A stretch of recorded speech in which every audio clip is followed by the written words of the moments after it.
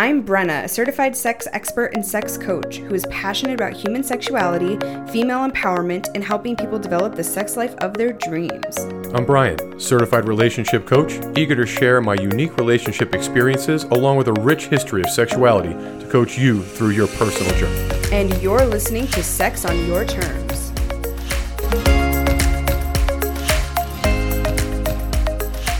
So if you guys listened to our last episode of Sex on Your Terms, you know that Brian asked me a question. I had no idea what the question would be, the topic for our discussion. And today I want to turn the tables. I have a topic that I really want to discuss with Brian. He has no idea what it is. And I think it's going to be a really enlightening conversation, or at least I hope it will, because we have not planned it out. But first, we wanted to bring you a Sex in the News, and this one is fascinating to me. The concept of incels is something that's talked a lot about in pop culture right now. It's this very kind of trending thing. It's also something that's coming up a lot in the news because of involuntarily celibate men committing horrible crimes against women because they're angry with women. So I think it's just one of those things that's kind of at the top of a lot of people's minds right now, especially if they are themselves incels. And this article is fascinating. It's from the University of Iowa. And it's talking about young men's sexual habits, and new research has found that nearly 1 in 3 young men between the ages of 18 and 24 report having zero sex. I wonder, I have to imagine, is it by choice, I guess is my question, or are they earnestly trying to find a mate and it's simply not working out? I guess here's my thing. You could answer this better than I. Obviously, you're 31. I'm 51. I am not a millennial, so I don't understand a lot of it. However, I'm trying, but I don't get it all. Is it a lack of communication face to face? Has 2020 just kind of really screwed that up for everybody? And are the millennials really clinging on to the idea that the digital space is the way to go? It makes more sense for them, so I don't need the one-on-one personal connection with people to build relationships? I mean, is that a thing? I think that's part of it, but these are not millennials. These are Gen Zers, and I think that's an even bigger issue. Yeah, you're right. You know, people that are my age I didn't grow up with a smartphone. I didn't get my first cell phone until I was 17 years old.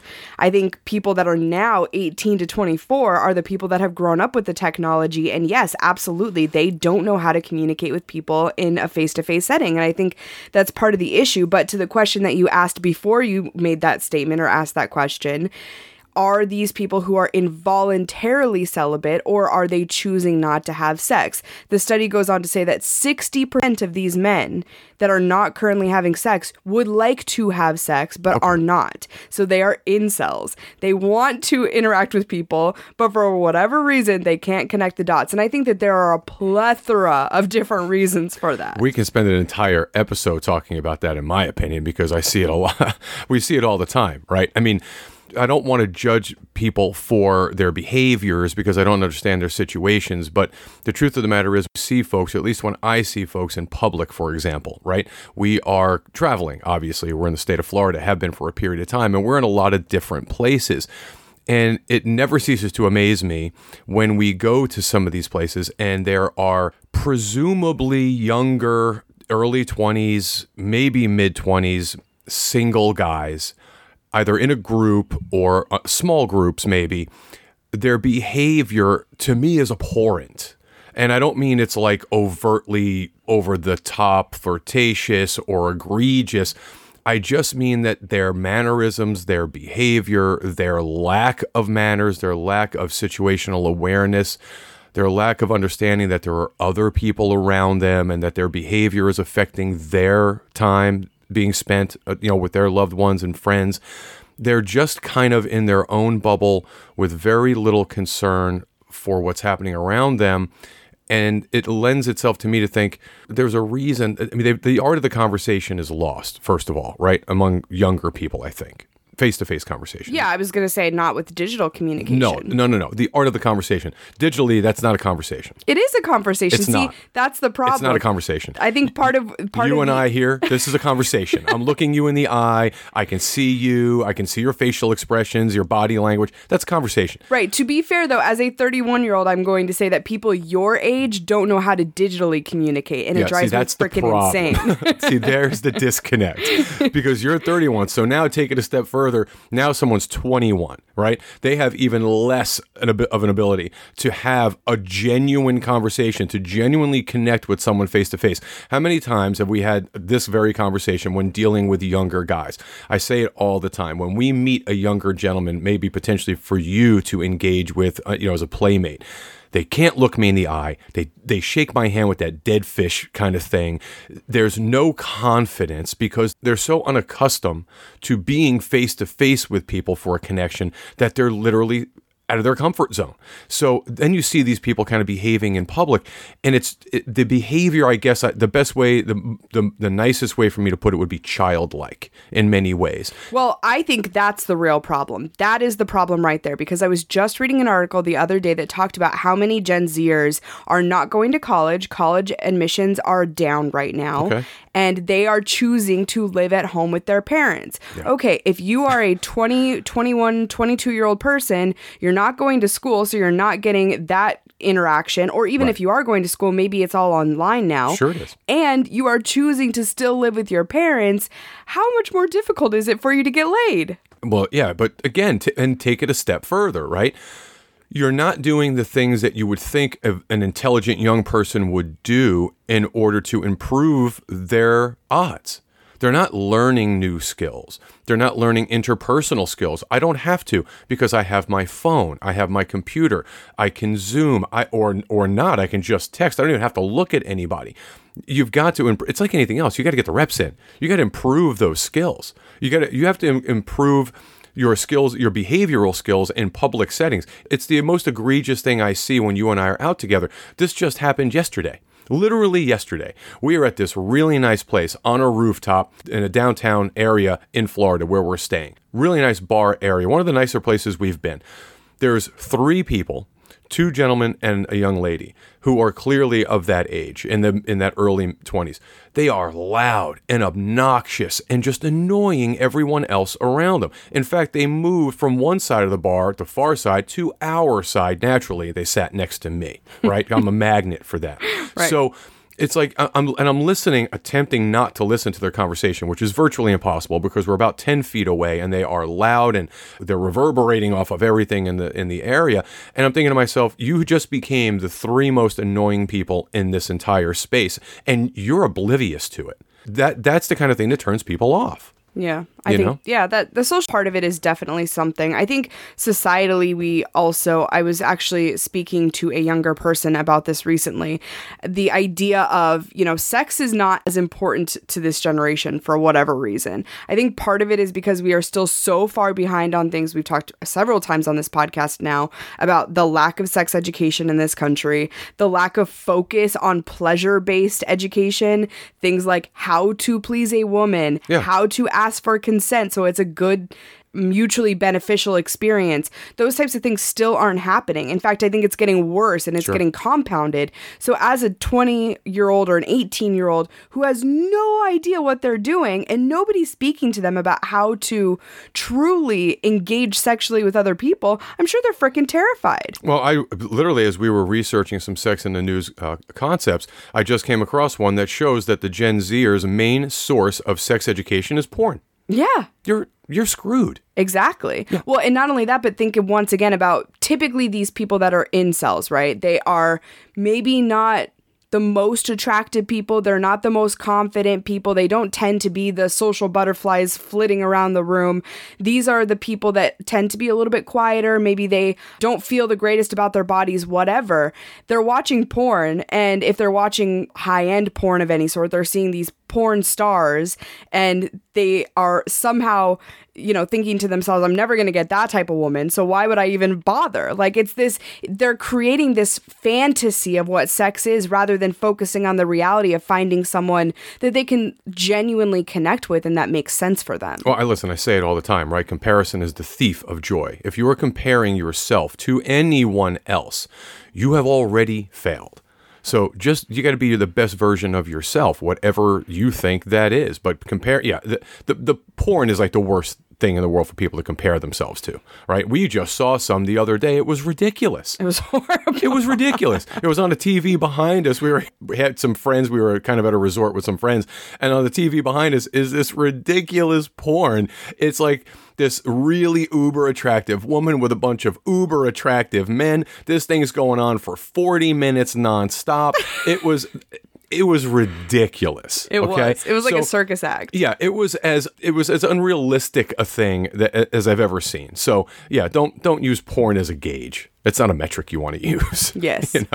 But yeah, I think the art of the conversation, for me, the art of the conversation is the reason that these incels are really having a difficult time. That's the biggest thing. You don't know how to talk to people. Yeah, I think it's that coupled with sexual shame and for sure, and a lack of understanding of how to make a sexual situation mutually beneficial. And yeah, it's a simple. Well, it's a lack of education, right? It goes back to that, a lack of sexual IQ. How do you build your sexual IQ? It's like anything else, right? You got to do the work. And I don't think anyone's doing the work. Not enough people are doing the work. Yeah, agreed. So, as mentioned, I get to turn the tables on you from last week, and I am going to ask you a question that I've been thinking about a lot lately, actually. I am ready. You have a very mischievous look on your face. I don't mean to. It's not a mischievous question. I don't mean to have it. I'm excited because this is something I've wanted to talk to you about, but I haven't really found the right vehicle for it. So, why not on a podcast?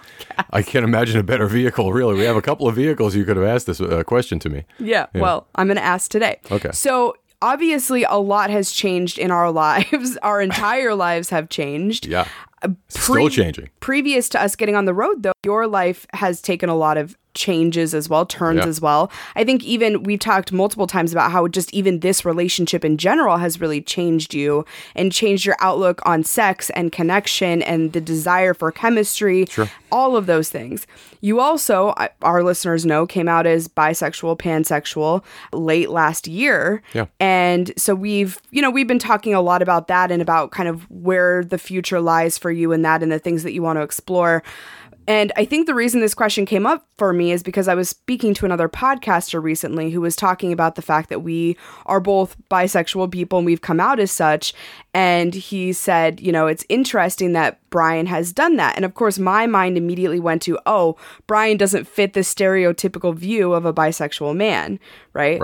But he goes, well, no, it's more than that, though. It's the courage at 50 or 51 years old to do that, because 50-year-old men don't come out as bisexual, pansexual, those types of, it's just not normal, quote unquote, right? It doesn't happen every day. Typically, you either know your entire life that you are and you come out much earlier, or you hold it in forever. You never tell anybody. You just let it kind of, push it all down and you act like it's not there. Right. So for people your age, of your generation, to do that is a big deal. So it got me kind of thinking about a lot of things. It got me also thinking about the fact that we're now playing with couples again, and just in general, a lot of our sexuality, both individually and as a couple, is changing and in a state of fluctuation right now. Right. And I wanted to ask you if there are any fears or trepidations attached to that for you, if there are any concerns that you have, and if there are, do you know where those come from?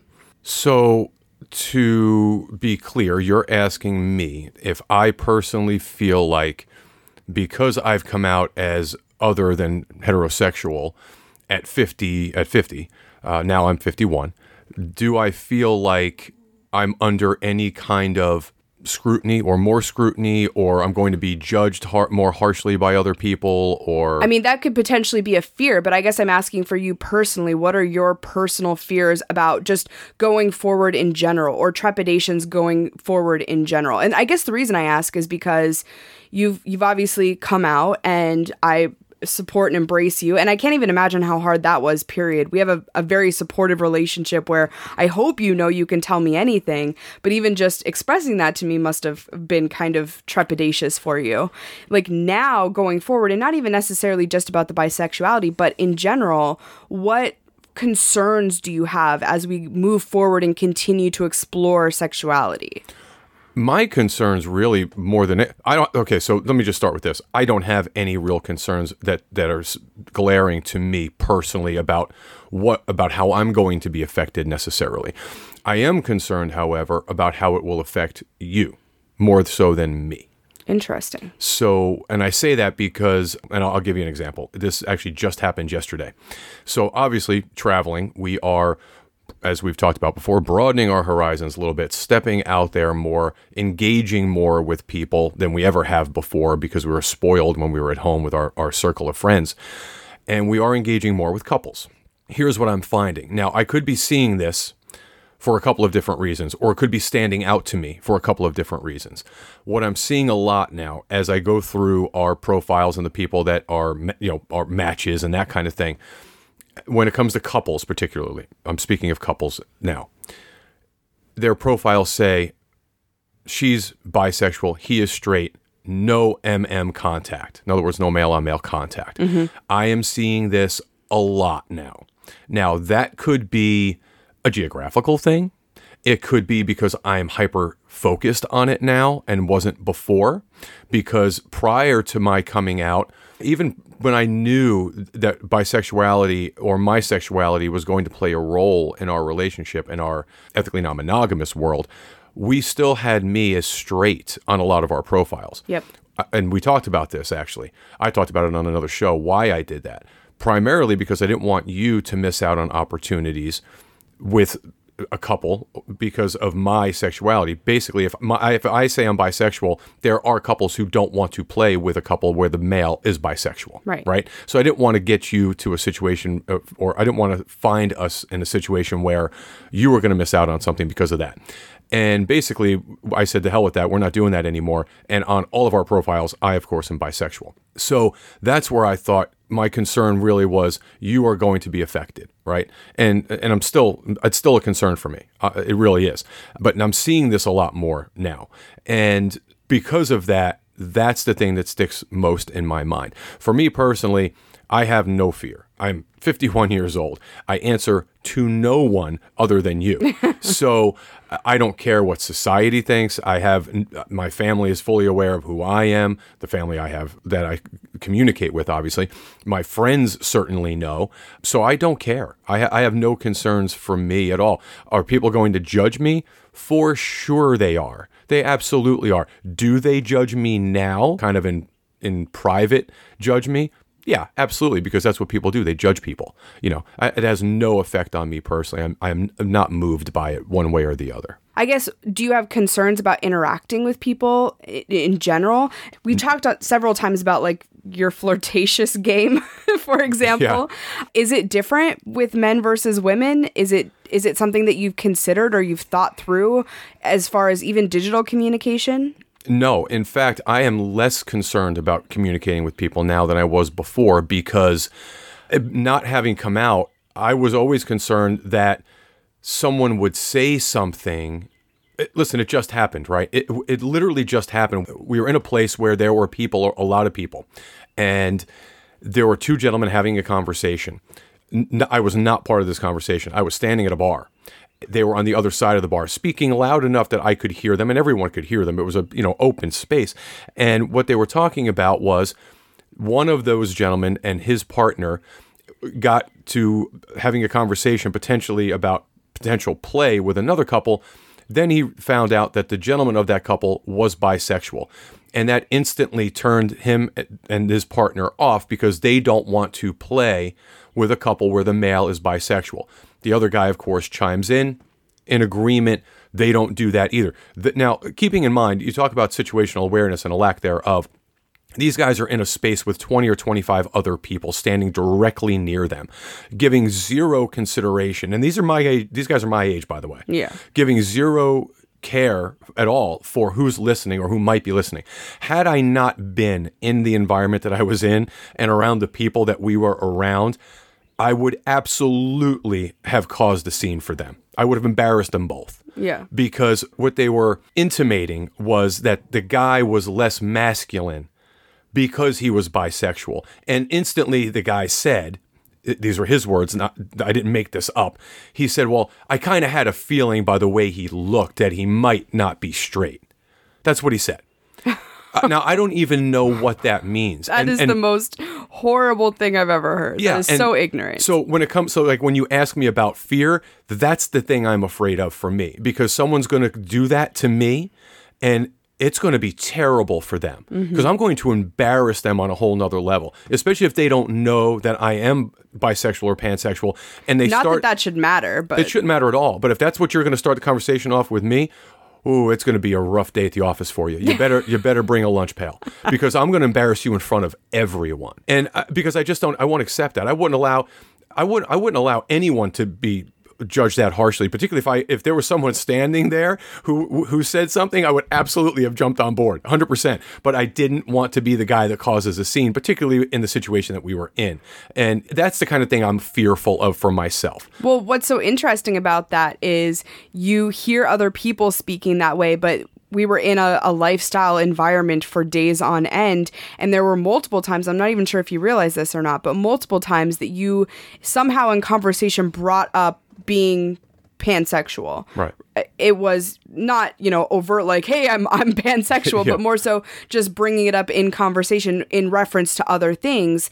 And when you say it to people who don't know that you're pansexual, nobody seems to bat an eye when it's to your face. No. Nobody made a surprised face. No. Nobody said, oh, I never would have guessed. None of those things were ever said. No. So I don't know if that means that the people that we choose to interact with and talk to are somehow more progressive or thoughtful, or if it's because to your face, they would never say anything. They would never have a reaction because they understand how rude and horrible that is. And if it's the latter, then why on earth do they think it's okay to do it when they don't think that they're in the presence of bisexual or pansexual men? Well, it's an ignorance. In the case of these two particular gentlemen I'm referring to, that's a level of ignorance that I have no conversation for. Right, but what I'm saying is, do you think if those two men, if you had been speaking with them and you had announced that you were bisexual, that they would have been like, oh, we don't play with bi guys? Not a chance. So to me, that's not ignorance. To me, they understand that you shouldn't react that way. You shouldn't react horribly to male bisexuality. But because it's to your face, they understand that they can't be rude to you. That's not the ignorant part. The ignorant part is that you're doing it in concert. You're holding court in front of 25 strangers, any of whom could have been bisexual or anything other than heterosexual in that space, and you gave zero thought or consideration to it. That's ignorant behavior. Mm-hmm. Now, to my face, I doubt very seriously that they would have turned up their nose and said anything. I think that potentially they would have just backed out gracefully and came up with an excuse or whatever, and I would have read that anyway, which is fine. I don't care. And again, I don't care what guys like that think about me anyway. What I do care about is that you said it in front of 25 people, and I am willing to bet that there was another bisexual man standing there who felt bad about what they had just done and didn't want to say anything because he didn't want to out himself. I don't care. Yeah. I would absolutely have done that had it not been a particular situation that I found myself in around the people that we were with. I did not want to cause a scene or a problem for other people. You still could have said something without causing a scene, I think. I couldn't have done it. I know. I was going to say you tend to go... Someone could have.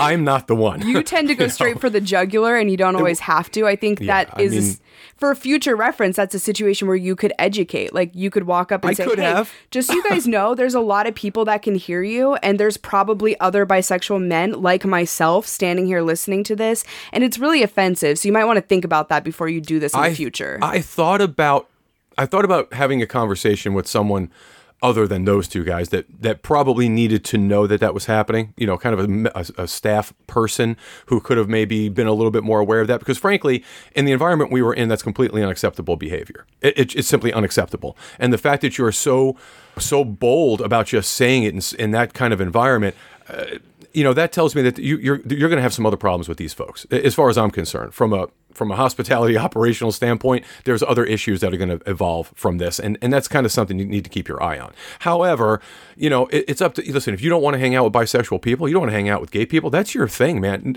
You want to be that person, that's fine. But what you don't need to do is insult people openly. But it's not fine. You're saying it's fine. Well, it's not fine. My point is everybody gets to make a choice, right? You get to choose if you don't want to hang out with me because I'm bisexual. I don't want to hang out with you. If you don't want to hang out with me, right. I don't want to hang I'm out just with saying you. don't say it's fine, because it's absolutely not. The behavior isn't fine. Right. That I'm not in any way condoning the behavior. Yeah, you have freedom of choice. Yeah, I can't change the way somebody feels about me. Sure. And I'm not going to try. But you cannot do what those guys did and right. think it's okay. You can't. And I'm really kind of glad glad that we were in the situation we were in because I couldn't react the way I wanted to. Someone else could have probably been more thoughtful and tried to get through to these guys, but I knew instinctively that you weren't going to in that moment. Right? You're not going to be able to walk up to these guys and try to have a cogent conversation with these two guys in this situation because their hackles are going to be up quickly. And the minute that happens, I have no off switch. So, why do you think anger is your first reaction in that situation? Is it because you're attacking me? I don't care whether it's physical or verbal. You're attacking me, and now I have to defend myself. And it gets really cantankerous. I am not someone who can take that crap very well. And I felt really bad more than anything else for people in my situation that were there. Not for me. I can stand up to them, no problem. I don't care because I don't care what people think about me. But I know there were some other people there that were probably affected by that and probably went away from that conversation not feeling too great about themselves. Yeah. That's the part that really got to me. It bothered me. I told you that when it happened. I thought, I was not the only bisexual guy standing there. There's no way. The numbers dictate that. Yep. Percentages, numbers don't lie. There were 25 other guys, standing there. Oh, they were all guys? Couple of women, most of them were men, but the chances that I was the only one that wasn't heterosexual, unlikely. Yeah. So listen, for that matter, one of those two guys could have not been. Well, we often find that those are the people that have the biggest issue with Absolutely. it. Absolutely. Yeah, the people that have some, deep-seated issues with their own sexuality, or they're questioning their own sexuality and they don't like it. They feel very uncomfortable with their own feelings. And that was a long-winded version of an answer that I needed to still provide you, which is I am more confident now when it comes to talking to people because I'm 100% open and honest and out about who I am, and I don't care what anybody thinks. So if I do say something to somebody, your reaction is what I'm looking for. I want to know how you feel about the situation now because I don't want to hang out with you if you have a hang up about it. I guess I was speaking more specifically to individual conversations. For example, you don't tend to flirt with women in person. You do it a little bit digitally. I've seen some digital communication back and forth between you and women where it's like, oh, that was smooth of him, or he said something really charming, or, sometimes even outright flirtatious. And I don't necessarily see that you do the same with men yet. And I'm wondering if that's because you're still trying to feel out how you really want to do that, how that works, because you spent 50 years, or maybe not exactly 50 years, but a lot of years, decades, interacting with women and not with men. So is it different now because you don't have the same level of understanding of how to deal with different genders? No, really what it is as I've said many times, I don't go to a party if I'm not invited, right? I'm 51. There's still a level of courtesy that I exude, and if a woman is flirting with me, I will flirt with her. I will not overtly flirt with a woman out of the gate. We are mostly communicating with couples when I'm talking to a woman. So she's a coupled person. I want to be respectful of that relationship. If she flirts with me, then absolutely I will flirt with her in kind. Men are the same way. I don't view them any differently. If someone flirts with me and I can tell they're flirting with me, then I reciprocate. But I very rarely will initiate that. I mean, you know that. I won't. I don't want to offend anybody, certainly. Don't want to overstep any bounds. That's just my thing. I'm just not comfortable being the aggressor in that situation. Okay. Well, think about it. I don't exactly come off warm and fuzzy anyway. So if I start to be, and I don't want to call it aggressive, but if I start being more aggressive in terms of flirting and anything that would seem like I'm being forward, I think it comes off a little bit more so than it would from other people. I completely disagree. I think you can disarm people and let them know that you are warm and fuzzy by being a little bit flirtatious. I think it softens you around the edges. I think you, for whatever reason, associate flirting with aggression, and that's so not the case, especially if it's done tactfully and sweetly. So I think that that's something that maybe you need to think about. Just dropping a couple of hints about your interests, putting a smile on your face, all of a sudden completely changes the view that people have of you. Because when you're a little bit more standoffish, you're kind of sitting in the back, you're quiet, you're looking very kind of stoic, you come across as aggressive then. Yeah, I guess, but that's just been my demeanor my entire life. Yeah, you know? I get it. I'm just saying it's something to consider, especially Yeah. as we go forward and especially as you continue to explore different genders because, you know, it's not just men and women. We've talked about you potentially being interested in a non-binary person. I mean, I just think, you know, trying to learn how to flirt. I mean, it's hard for me. I have a really hard time flirting with women. Why is that, do you think? Because I don't have the practice, because I doubt myself, because I've been interacting with men for, 20 plus years, and women only in the last 5 or 6 years have I discovered that I'm really interested in them and I want to interact with them on a flirtatious level. So understanding how to do so in a way that makes everyone feel good is something that I just constantly second guess it. Well, listen, here's the other thing, and this goes for both men and women, non-binary, it doesn't matter. If someone is if you go from 0 to 100 with me very quickly, that's a turnoff for me. And unfortunately, a lot of guys cannot help themselves. Yeah. I will go from Dickful thinking. I will go from very pleasant conversation, digital conversation with a gentleman, right to him sending me some dick pic, him, masturbating. Like, I don't remember even asking for any of that. How did you get to that from, hey, how are you? Right. That's a turnoff for me. I'm instantly no longer interested. Like, I need the buildup. I want to get to know somebody. Women, the same thing. Now, that's only happened a couple of times, but when that happens, it's like, whoa, that's pump the brakes. Like, how did we get here? Yeah. And while I get it, it's to some degree, I guess I should be flattered, and I am, but I know that that's not going to lend itself to an amazing experience should we decide to get together. So I just don't pursue it. Yeah. I like that kind of slow boil, let it simmer a little bit. And then when we're prepared and we're both in the same space, and we should have that conversation too. Are we there yet kind of thing? Okay, we can now start to maybe exchange a little bit more flirtatious conversation or images or whatever. Right. That's just a thing for me. I guess as I've gotten older, for sure, because in my youth, I think my mindset was very different. I know it is. The idea that I needed to get to know somebody over a period of time and have kind of a connection with them didn't mean anything in those days. It does now. I guess a lot of it has to do with our relationship. These experiences have to be meaningful to me. Otherwise, all I'm doing is spending time away from you. Right. Don't need to do that. If I'm going to do that, and I'm going to spend time with someone else and not my partner, it has to matter. It doesn't matter whether it's a man or a woman or non-binary person. It doesn't matter. If I'm going to spend time away from you, it has to make a difference. It's got to be a measurable experience, something that we can actually calculate is important, you know?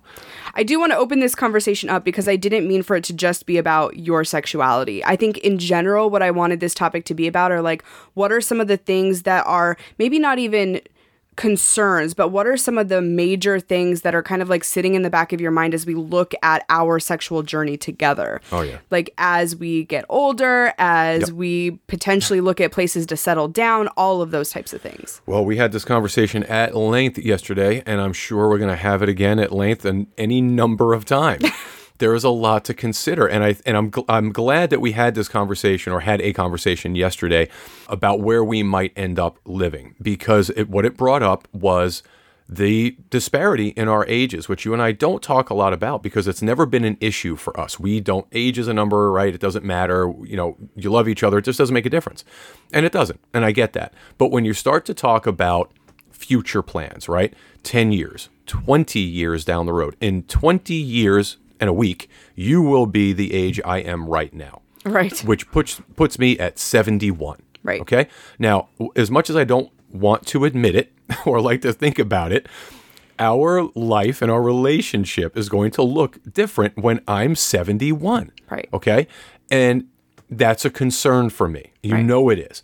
So that's why I've been kind of, I don't want to say prodding you, but I'm trying to put you in the direction of embracing some younger people, because I genuinely think, and we know, we firmly believe this and have said it a number of times, we believe that our lifestyles, our relationship is going to culminate in a polyamorous dynamic. I would like to see that for you, at least, with a younger person, because I don't want you, when I'm 71, to miss out on anything. Now, will I still go to the naked resorts with you? Sure, I will. I absolutely will. I'll be your wingman, no question about it. But I want you to be able to have all the experiences you want to have. Like, I want you to have the experiences at 51 that I'm having at 51. Yeah. I don't know that I'm going to have them at 71 because yesterday was kind of a wake-up call for me. We are in a place where there are a lot of older folks. Yes. We are in a nude resort on the west coast of Florida, and we were at the pool yesterday, and I'm here to tell you that some of these folks are that age, and it scared me. Now, my lifestyle is different, so it's going to keep me healthier, obviously. However, I thought, that can't be me because I have a partner 20 years my junior. That could be me if my partner is also 71. I don't want it to be, right, but it could be. However, my partner is 20 years younger than me. Yeah. So I have to be cognizant of everything.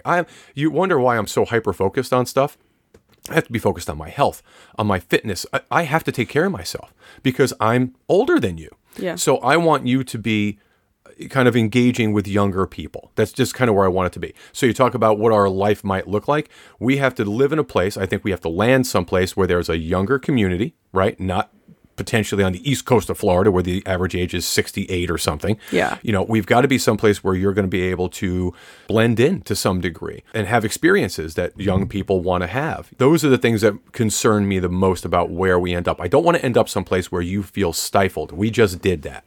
Yeah. We can go back home and live very happily in a place that we came from if you want to be stifled. Well, we talked about that and you were like, yeah, if we go back, there's stability. We know people, we have opportunities, like stability.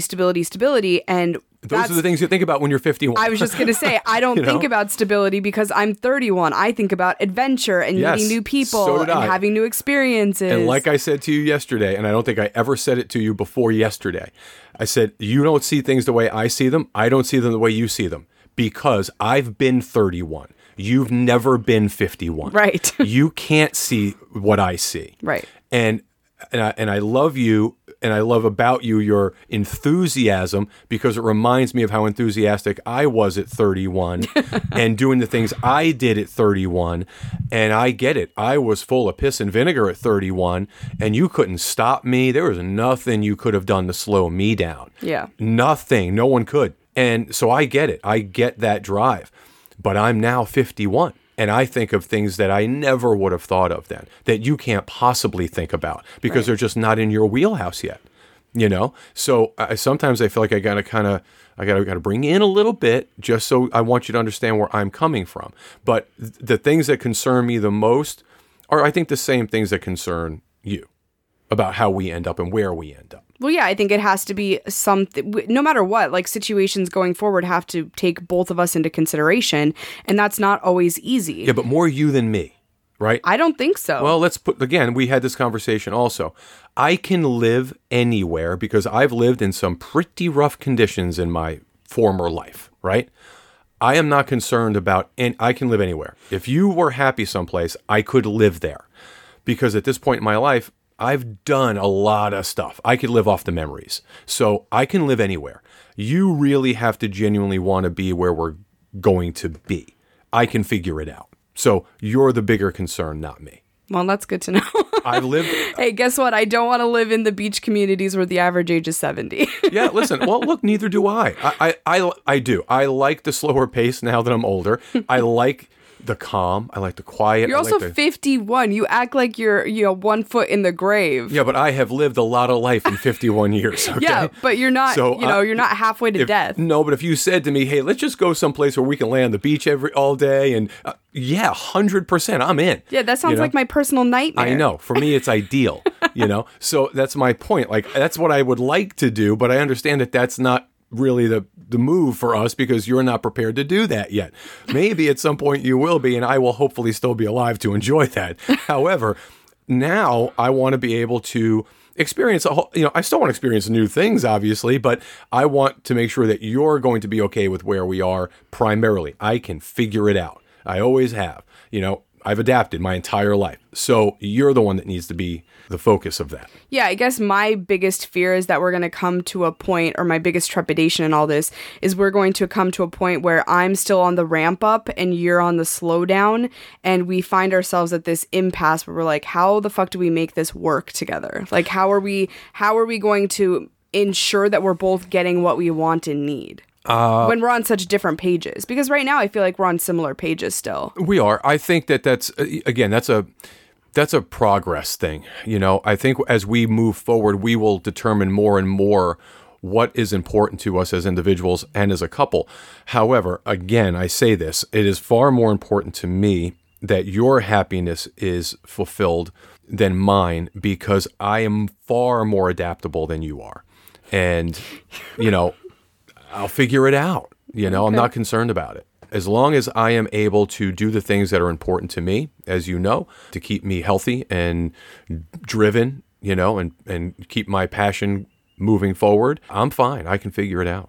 Well, that's good to know, because I kept searching for opportunities for us to find everything we both wanted. And I don't think that's going to be that place doesn't exist. I mean, you're talking about a utopia. Please let me know where that is. Yeah. Yeah, I will totally find that.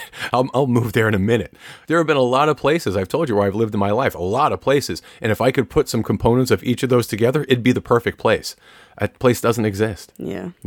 I also think another concern for me is, as we look into the world of polyamory, how that actually works for us. I think, we talked about this. I honestly, first of all, for me, I firmly believe that in my case, given everything that's kind of happened over the course of the last couple of years, last year and a half, let's call it, I firmly believe that if you and I do think that we're going to end up in some kind of a polyamorous dynamic, I think the best course for us would be a triad, a throuple type situation, although I do believe that it would be with a man.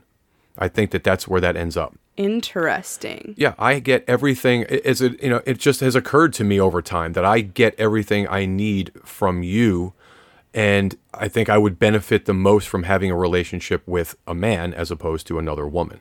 Okay. So, again, we set the bar high. That is not an easy prospect to develop, but I do think that that's where that ends up.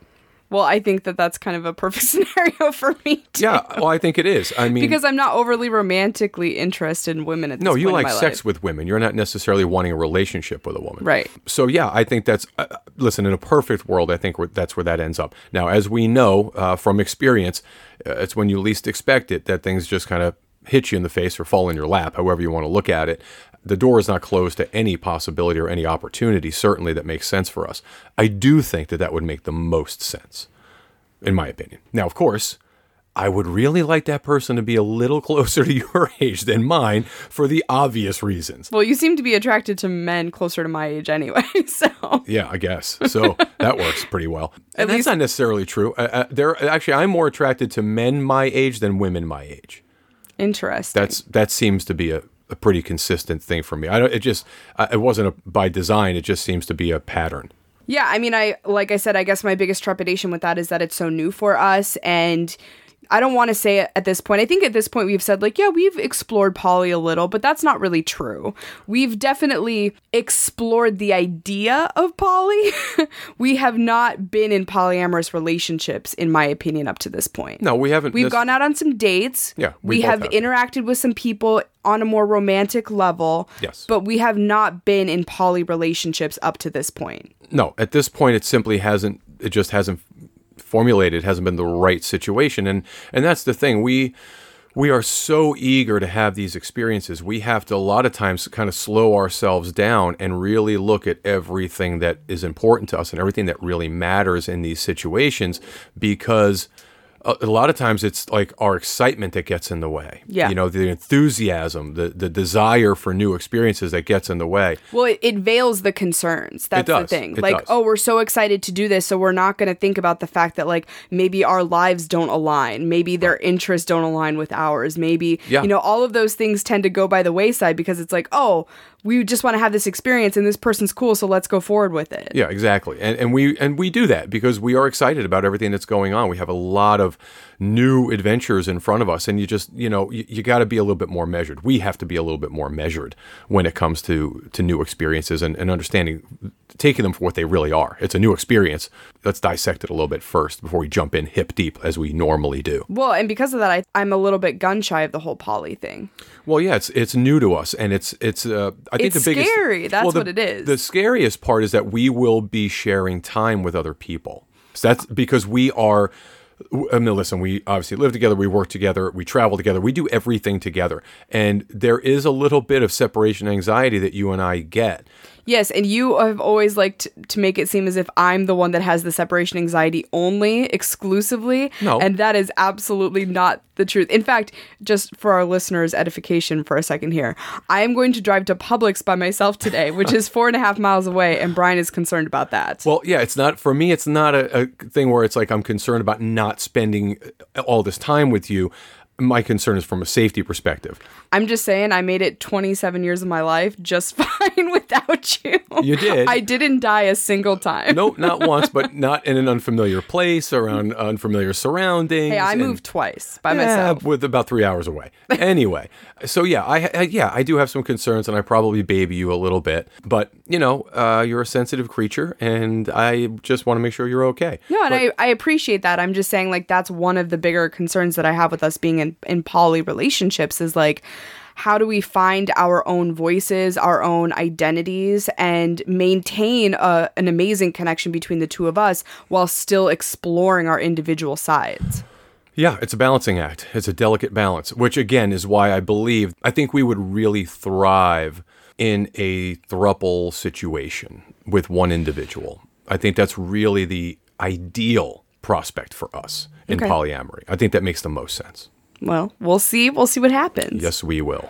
Yeah, I mean, I think this journey, getting on the road and doing everything that we've been doing up to this point, meeting the people that we've met up to this point, it's been a very positive thing in a lot of ways. And at the same time, it has brought up a lot of, I don't want to call it concerns. It's brought up a lot of questions and uncertainties about like where we go in general together in our sexuality and how we explore things that we want to explore, but still doing it in a way that's meaningful to us and that focuses on us as a unit. Yeah. And, we're going in a lot of different directions when you think about it. We are a non-monogamous couple. We're a hot wife couple. We also, on occasion, swap with couples, and we want to potentially get into poly, and we're both bisexual, pansexual people. And BDSM couple. And we're a BDSM. Yeah, it's like, and we're an age gap couple. We are that. There's so many different elements of who we are that sometimes it feels like putting all of the pieces together is like this, one of those 2,000 piece puzzles you get at Costco that you never finish. Yeah. That's kind of what it feels like. And sometimes having the finished picture is what I want, and obviously we're nowhere near that, and sometimes it can be kind of scary as a result of that. Well, so if you put it in those terms, it can seem overwhelming, but we talked about this, and I had a conversation with another podcast friend of ours about this too. There are a lot of opportunities. Listen, every time I have a new experience, do I need to change my identity, kind of thing, right? Like it just wears me out. It makes me tired thinking about my sexuality. Pansexuality encompasses pretty much everything. A lot, so right? I don't think you're going to need to change it anytime soon. No, but my point is, yes, we have a lot of interests as it pertains to our sexuality, and I just think that we need to just look at ourselves as being open to all experiences and not being so concerned about all the different titles that that come along with that. Well, I'm not concerned about the titles. That's not what I'm saying. What I'm saying is the uncertainty of the future is nerve-wracking. Yeah. It's not only from a sexuality perspective, but just our lives in general. We don't even know where we're going to live. We have no idea where 3 months from now we will be. We certainly don't know where a year from now we'll be. No. So it's like everything in our lives feels very uncertain right now. And I know that our listeners can probably relate to this. That uncertainty has a way of creating this doubt in what you're doing. It's like everything that we do, I'm constantly going, is this the right move for us? Does this make sense for us? Is this something that's going to help or hinder us? And that constant uncertainty can really start to wear on you. I'm not saying it's a bad thing. Yeah. It's an opportunity for growth, and I'm trying hard to look at it from that perspective, but it's something that I think is worth discussing and considering between the two of us. Yeah, welcome to my world. Told you yesterday, I worry about that stuff every day, right? I have to be concerned about that for the both of us every day. It's in the front of my mind all the time. Every decision that I make is going to affect something down the road, and that's a concern because we have not decided yet where we want to be. I think we're getting close. I think we're going to make a decision probably within the next month about what we're going to do long term, which is kind of exciting. I'm ready to make that decision. I'll be thrilled when we finally do make the decision so we don't have to think about it anymore. But for now, it's definitely on the forefront of my mind, no doubt about it. Yeah. And I think the other thing is, if you are listening right now and you are entering into some type of non-monogamy or some different dynamic or something, just know that no matter how much experience you have in the lifestyle, no matter how many experiences you've had with people or whatever, there's still going to be those times when you're like, are we doing the right thing? Yeah, absolutely. And I think that's only natural. It's something that you have to kind of work through. You have to work through the uncomfortable moments to get to the benefits at the end. Well, listen, once again, I say this all the time as well. If you want to get really good at something, you've got to get uncomfortable. Got to get the reps in. If you want to continue being in an ethically non-monogamous relationship and you want it to flourish, you're going to make mistakes. No one has ever become great at anything and not fucked up first. Yeah. No one's ever done it. It's so true. Yeah, no one has ever done it. So you're going to make mistakes. We do. We still make mistakes. The important thing, of course, is learning from them. How many times you fall is a lot less important than how many times you get up. And I do think we're really good at that. We're really good at looking at situations and going, okay, what was our role in this? What responsibility can we take? How can we not make the same mistake going forward? Yeah. We make a lot of mistakes along the way, but we never make the same mistake twice, or at least rarely. No, very rarely have we ever done that. And I'm proud of us for that, because there are a lot of people who aren't able to introspectively look at their own role in a train wreck situation. Yeah, listen, nobody wants to believe it was their fault, right? I mean, I don't want to, but of course it's always somebody glaring. else's fault. Yeah, when it's always somebody else's fault, it's your fault. That means that it's 100% your fault, because you don't understand your own role. You don't understand the things that you have done to contribute to the issue, and therefore you're going to continue doing it over and over and over again. Yeah, it's that old saying, if you can't spot the asshole in the room, you're probably the asshole. Yeah, for sure. So, yeah, 100%. Yeah, no doubt about it. So, I don't know. The future for us obviously is open. We are going to make that decision hopefully very soon. As far as my sexuality, I am quite comfortable with where I am. I do not give a shit what anybody thinks. I don't hold back. If you have a problem with my sexuality, then we don't need to interact. My concerns are more for you than me. I'm never concerned about myself as it pertains to that. I'm always concerned about how I affect you. Well, I think you should stop being concerned about that, because if the concern is, hey, we're going to miss out on certain couples or certain people because they don't accept you, I don't want those people to accept us. I want them to stay far away from us. So that is not a concern for me at all either. I would rather miss out on more opportunities and get through to the amazing people that will understand and respect and appreciate us than have a plethora of options at our disposal. No, it's really more than that for me. I don't want you to be judged for my sexuality. I guess that's the biggest thing for me. I don't care either. Yeah, well, that's fine, but I don't want you to be affected by a conversation like the one that I experienced the other day. Well, I would have said something. I wouldn't have been And angry. you probably could have. I wouldn't have been angry. I would have just calmly explained that, that was horrible behavior and to not do it again. Yeah, you could have done that, but here's what would have happened. You would have done that, and that would have resulted in you potentially having been insulted in some way, and then you have to get me involved. And that, again, I just don't want to be put in those situations. So rather than escalate what was clearly a train wreck getting ready to take place, I just remove myself from the situation. Yeah. It's just easier for everyone. Understandable. Well, guys, if anything that we have discussed on this episode is something that you would like to discuss in more depth, if you have some questions or concerns or trepidations about your own journey and the things that you're going through, A, you're 100% not alone, and B, we would love to discuss it with you via our Sex on Your Terms coaching sessions. We offer a free consultation call, and you can find all of the information at sexonyourterms.com. You can also email us directly at sexonyourterms@gmail.com, and we're also on social media, Twitter and Instagram at sexonyourterms. So we hope that you'll come find us, say hello, and we would love to speak to you about any of the things that you have going on. And I think that's what we have for you this week. So until next time, we hope you enjoy Sex on Your Terms.